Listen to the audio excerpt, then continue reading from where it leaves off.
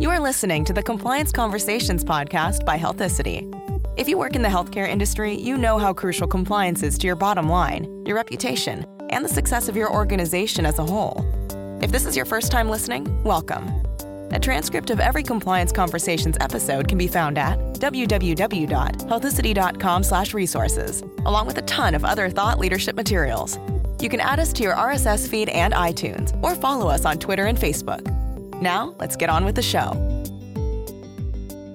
Welcome, everybody, to another episode of Compliance Conversations. I am CJ Wolf with Healthicity, and we are excited to have another episode. And today, our guest is Joanne Spethman. And we are so excited to have you, Joni. Welcome. Thank you. I'm happy to be here.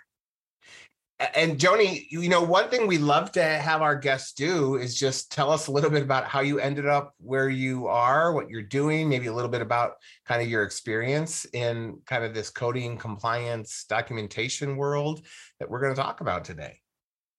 Sounds great. So I've been in healthcare for 30 years. So I had to kind of sum it up in my head. With all the twists and turns. Exactly. I've worked for health systems in coding. I've been a traveling coder. I've worked in software development. And then I eventually got into consulting. And I've been in the consulting world or role for the last 8 years. But my experience has been in inpatient, pro-fee, HCC coding, auditing, and now CDI. I decided to take the CDIP, a HEMA credential for CDI about 4.5 years ago. Okay. And then I was lucky enough to get the opportunity to be in a role as, learning CDI and providing coding support for a CDI as well. So I got to do both, and I got to see that world up close because I had always been interested in knowing more, but just hadn't pursued it. So that opportunity helped me realize where our differences are, where our similarities are, and all kinds of helpful information for sure. I'm currently working for MRA as an inpatient coding auditor and DRG validator. I also consult on some other projects and am a member of the AAPC Compliance Committee. Cool. Yeah. So you are busy. Oh, yeah. That's a good way to live life, though, right? Never a dull moment. Yeah. Well, and Joni, just to kind of give some of our listeners might not be as familiar with CDI. Correct me if I'm wrong. Clinical documentation improvement, right? Correct. Awesome. So tell us a little bit about that. What are the CDI coding roles? Tell us in the day-to-day of an organization or hospital, what does CDI do? Okay. So CDI, just kind of as an overview, reviews the record to make sure the documentation accurately reflects the care being given to the patient. So they review everything clinical just to make sure that the documentation, so say a patient lost, a significant amount of blood, they were transfused, it was monitored, and either anemia was documented, but not the specificity, or it wasn't documented at all. That CDI would query the provider to get specificity for that documentation or lack thereof. Yeah. So you're reaching out to clinicians. Yes. After kind of reviewing the medical record on an inpatient basis, right? Yes. And they're also doing it concurrently while the patient's in-house. So smart. They work off of lists and each facility has their own method of how those lists are distributed and run. And that CDI is responsible for monitoring that patient for, I don't know how many days, it's specific to each facility. And they can get the documentation that's necessary for the most specific or accurate code for the coder.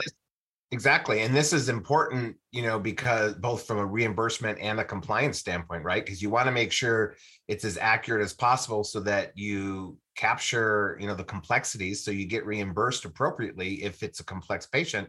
But from a compliance standpoint, you also don't want to go overboard and receive reimbursement you shouldn't be, because that could be a compliance issue, right? Exactly. And so an example of that might be, a patient has low blood pressure, requiring medications, fluids, but not reaching the level of shock. You wouldn't want, to say the patient had shock if it wasn't at that level, if it didn't meet clinical criteria. And sometimes if, or insurance companies don't feel that diagnosis is met, a denial could happen based on that diagnosis. And then a clinical validation, rebuttal might be necessary, or if they in fact did have it. So yes, the clinical aspects are very important to the coding. Yeah, and so we have some listeners who are compliance officers. They might not be as versed in the details of this, but and you correct me if I'm wrong, but basically on the inpatient side, and this is a high level summary, the hospitals get reimbursed off of that diagnosis, right? That ICD code, which maps to a DRG, which maps to a payment. And that may be a little different than a lot of folks thinking like, okay, for my doctor, the reimbursement level is more or less determined by like the CPT or professional procedure code. ICD coding is still important for like LCDs and that sort of thing, but the reimbursement level is driven by that procedure code. And so that's a little different from like how hospitals are reimbursed from like a professional, right? One difference for sure. And for PCS, so some DRGs will be procedure driven and others won't. Okay. And that's a very big difference for sure, because certain procedures can impact coding more than you realize. Gotcha. On the inpatient side. And so PCS Correct. stands for procedure coding system. Is that? Yes. Yeah. Okay. Awesome. Yeah. I just wanted to give a little bit of that background, to our compliance folks we have a lot of coding folks that are listening too, but some might not know those details. And then before we kind of go on to some of the other questions, I wanted to ask you, you mentioned a CDIP, which is a certification from a HEMA. Can you tell us about other certifications and tell us about that one as well in this space? The clinical documentation improvement practitioner is what the CDIP is. Okay. And I took that. I am certified with 2 other certifications from a HEMA. So I didn't have to join another organization, at least not right away. So, but their study guide is amazing. And it was a tough test. I'm not going to lie. So that's really interesting. And my guess is that, you have people that are in these roles have to know some really clinical information, right? So do some people come into this role from a clinical background? Are people learning the clinical, in these trainings and certifications? Yes, most nursing is the biggest group, I guess, that goes to the CDI role. I do know people with RHIAs like myself and coding backgrounds that have gone that direction, but it's mostly for nursing. And believe me, I got to find out why, because it's extremely clinical. It's extremely clinical. I learned about things I never thought I would know, which was great. And it made me realize how completely necessary both groups are and how necessary the relationship is. Yeah, I was just going to say that because, and medicine's always advancing, right? And so, yes, you're getting to specifics. My assumption here is that you've got some clinicians that when you query them, they're pretty good at explaining things and you probably learn a lot. And then some that might not be so good at that communication. So. Yes. Some don't want to hear from you as often. Exactly. And others are okay with it. But I think like any role, so there's coding is, the process of taking the clinical documentation and assigning diagnosis and procedure codes. So the data is standardized for reimbursement. And it's just important to remember the goal is for a complete and accurate record. And that's where our common goal is. That's what we want. And we want an accurate reflection. And so clinically, learning about the CDI rule opened my eyes. It sort of widened my lens because as a coder, I was very sort of black and white, I guess, where I was like, well, it's not written, the clinical side isn't my part, so I'm just going to do what's here. And while that has been acceptable in the past, I think things have shifted since CDI came into the picture. And I don't know that our processes have shifted with it enough because, being a consultant, I've seen a lot and seen where there's communication breakdown. There's a thing called a mismatch where coding and CDI come up with two different scenarios, and they need a third-party reviewer in-house to look at those and make decisions. And so it can get tricky. Yeah, I can imagine. So it's sounding like too that there may be some challenges on the overlapping of roles. So coding, CDI, clinicians, I don't know if there's other roles involved. You've kind of already mentioned some of those challenges. Are there any additional challenges that you can think of? Oh, yes. You've lived them. Yeah. But I do feel like some places handle them better than others. And we can talk about that too, the circumstances that can impact these challenges. But I see where both teams are querying the provider, and it's important to have boundaries on you're querying on this, we're querying on this kind of thing.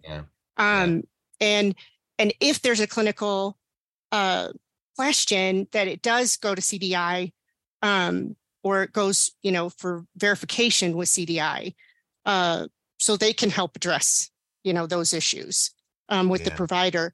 The other overlaps. So when CDI does their job, they do what's called a working DRG. And so they're coding basically. And then, the mismatch can happen because of coding differences. The coder feels something else should have been coded, or it was coded incorrectly. And I would say, and then procedure codes, some CDIs will do them, some won't. Some places will say, just skip that part and let the coder do it because that's coding.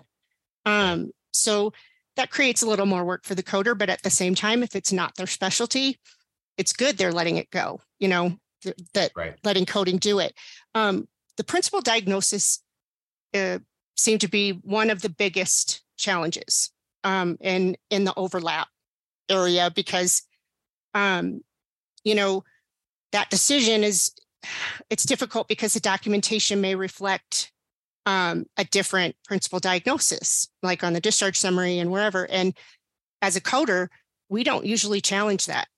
As a CDI, you're looking at a bigger picture. You're looking at the entire stay. You're not just looking at what he wrote. And what he wrote he doesn't ever say, this should be first. This is the reason, Exactly. I just learned, I guess there's more to the story is what comes to my head for this scenario. So it definitely widened my lens to what's going on.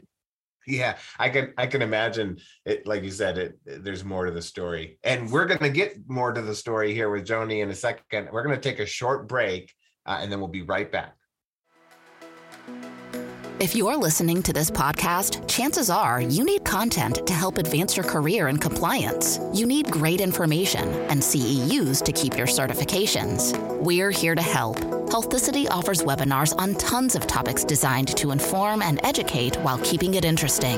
And most of our webinars will earn you 1.2 CEUs. We know you're busy. That's why our webinars work with your schedule. You can attend live or watch on demand. Grab a cup of coffee, a snack, whatever you need. Settle in and check out all our webinars at healthicity.com/resources. Now let's hear the rest of this episode of Compliance Conversations. Welcome back, everyone, from the break. We're talking today about CDI and its important role in coding and compliance. And Joni is our guest. Joni, anything else that you want to share kind of on, we were talking about challenges, overlapping of roles. One of the things that I'm wondering in that context of roles, are there always CDI people? Are they sometimes are the coders the CDI people? It sounds like there may be three points to this triangle, but is that the case in every organization that you work with? Yeah, there's a coding department and there's a CDI department. So, Okay. One of the things that can impact a challenge is what department the teams report to. I noticed at different facilities, they report to different people. Some will report to revenue cycle, some will report to HIM, quality, care management. But what's important is regardless of where they're reporting, leadership needs to support them as a team because they really do work together. And when you put them in silos, it creates sort of another gap, Yeah. And because it's just important for both parties to really understand where the other one's coming from. Yeah. So to avoid those silos, are there things you've seen that have helped? Like, I don't know, are there committees, are there working groups that, maybe meet on a regular basis so that those relationships get formed? And so you're not in these silos. What have you seen that works well? I've seen where they're pairing coders with CDIs. They'll pair one with another, and that's gone well. I've seen where they do information and education shares where if they get audited, by an outside auditor, that they're sharing results with both departments. Okay. So coders will share their results, CDI will share theirs. They're inviting each other into their meetings, when findings are being discussed. Yeah, exactly. So that they can learn. And that seems to work very well. One thing I've wondered, because I come from a medical background and work a lot with docs, some docs, might be employed by the system. And so they might have an interest in making sure that the hospital and the system is reimbursed appropriately and correctly. But what if they're just like a community doc who has privileges at the hospital, but it's like no skin off their back if the hospital doesn't get the right coding and reimbursement? Do you see that sometimes with those different maybe incentives in the docs? I guess I don't ever focus on necessarily.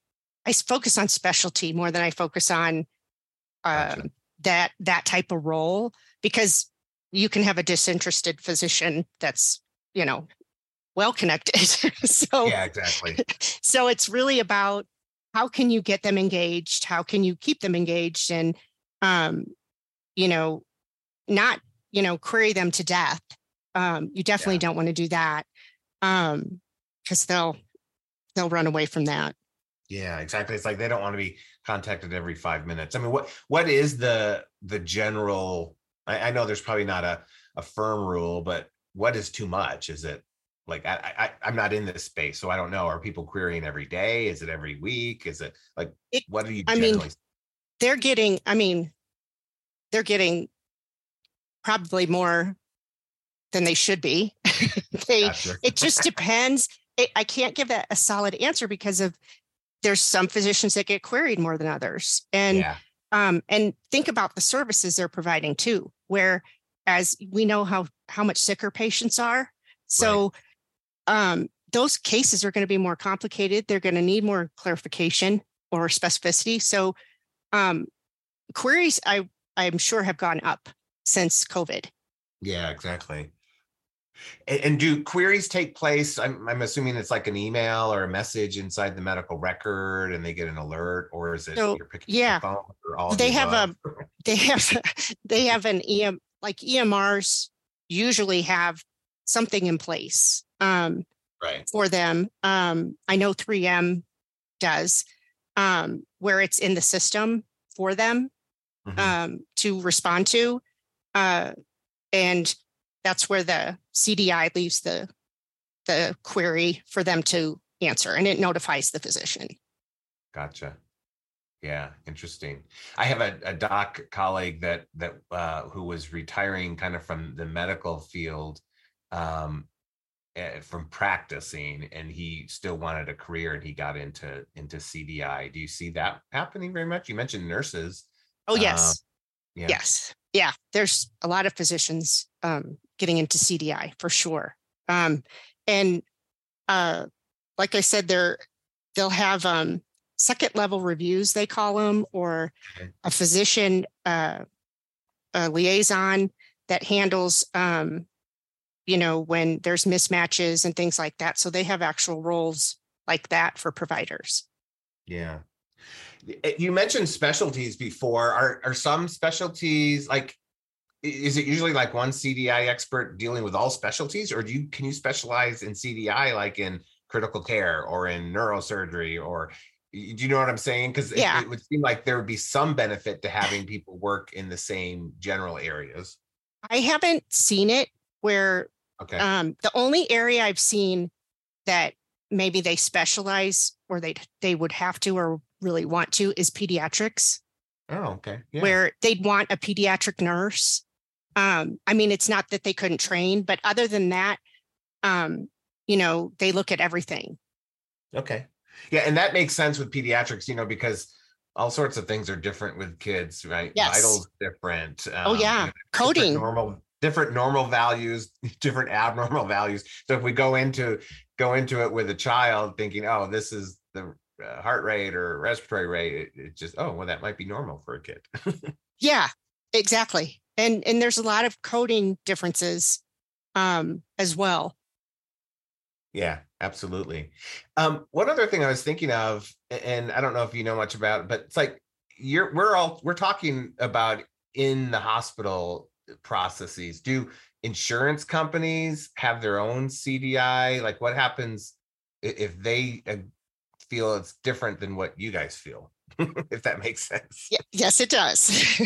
And believe me, that happens more than it should. They have probably what are called nurse reviewers, not necessarily CDI, that review for clinical reasons and to make sure that they're doing their own clinical validation and they're the ones that would probably be part of the denial of, this doesn't meet criteria to be reporting this or wasn't treated or addressed or whatever. Right. But they probably have, and physician reviewers too. They have physicians that also work on denials or on that end, on their end. Gotcha. I know on the inpatient side, I don't know if this is still the case, just with the coding piece, like the AHA's coding clinic, like the coding clinic is like a foundational resource, right? Like on regs and how it should be done. Are there definitive guidelines like that in the CDI world, or does it also come from like a coding clinic type of publication? It's actually comes straight from that. So the coding guidance, like hierarchy, is the coding conventions, the official guidelines, and then coding clinic. And they'll use coding clinic, as well, but they use all, and that's where the biggest overlap is. They really are working in coding because to do a working DRG, you have to have that understanding so that you're following guidelines, that you're aware of coding clinics surrounding certain diagnoses. And so that's where it can get kind of tricky. Yeah. You shared some examples of, things you might come across. Are there any common examples? So like, if our compliance officers are listening, they're like, oh, we want to just make sure that things are working well. Are there like 2 or 3 like things that you see over and over again that are problems? As far as like this, far as like the documentation, like that you're noticing that CDI folks are constantly going back to doctors saying, okay, in this scenario, we need to know the difference between this or this. Like you were mentioning shock before. Shock would be. I just kind of shock is one. Shock would be. I mean, that would be fairly common to have to query about. Sepsis has always been an issue. Sepsis, yeah. There's COVID-related diagnoses that we usually have to see if they come back or they come in with pneumonia. Is it a COVID pneumonia? Did they, where they have to, link things. Right. I'm trying to think. Let me ask you about this one. Like I've seen it, like, because I come from a compliance background. And so sometimes I'm looking at cases that hit the news of like this hospital had to settle because they upcoded their DRGs. Now, I know this has been a couple of years back, but like the whole issue with undernutrition and kwashiorkor and all those types of things, are those still out there that you see? Or yes, but I feel like because of that issue, that it has forced hospitals to really look at that and have a better process in place, because where they're having nutrition consults done and getting the appropriate information to make sure that the appropriate criteria is met. Because I think what was happening was, a patient can look malnourished or not be eating, but, doesn't make them severely malnourished, so. Exactly. Yeah, absolutely. Where do you get your education? Like, we all go to conferences and things. Are there certain conferences? My guess is there may be certain tracks at conferences, like coding conferences that deal with CDI. Any thoughts on just kind of continuing education in this space? So AHIMA is always good. AAPC is always good. MRA actually provides free CEUs and excellent education. Wow. And they have a really good blog as well. And nice. And then Actus also has a conference and great information. I feel like there's some really good information out there. And Actus and AHIMA had recently come out with the query writing. It was the practice brief on querying.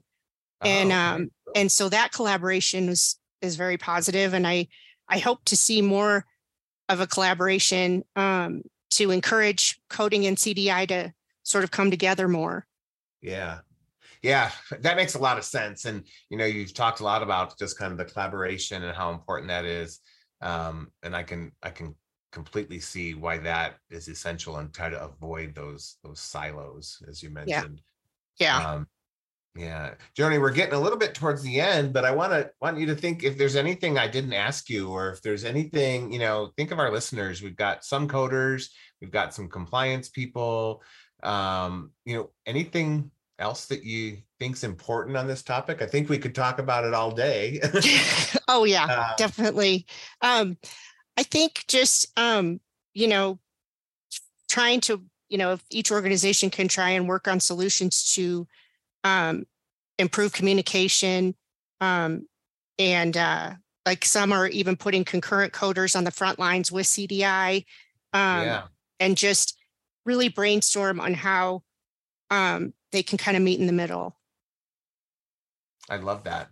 Yeah, when you work shoulder to shoulder with somebody, those walls tend to come down a little bit, right? And you start to collaborate more than like fight about it. Yes, definitely. Yeah, that's so good. Joni, it has been a pleasure talking to you about this. Thank you. You too. We really appreciate your expertise. Over 30 years in healthcare, and you obviously know a lot about this topic. Thanks again. And everyone that's listening, thank you for listening to another episode. If you like these episodes, please hit the like button and share it with friends. That's how we get the word out. And we'd love for you to share it if you enjoy it. Until our next episode, please be safe and have a great day, everyone. Compliance Conversations is sponsored by Healthicity. Healthicity designs software and services that simplify compliance and auditing challenges that reduce your risk and save you money. Where others see complexity, we see simplicity. For more information, visit healthicity.com.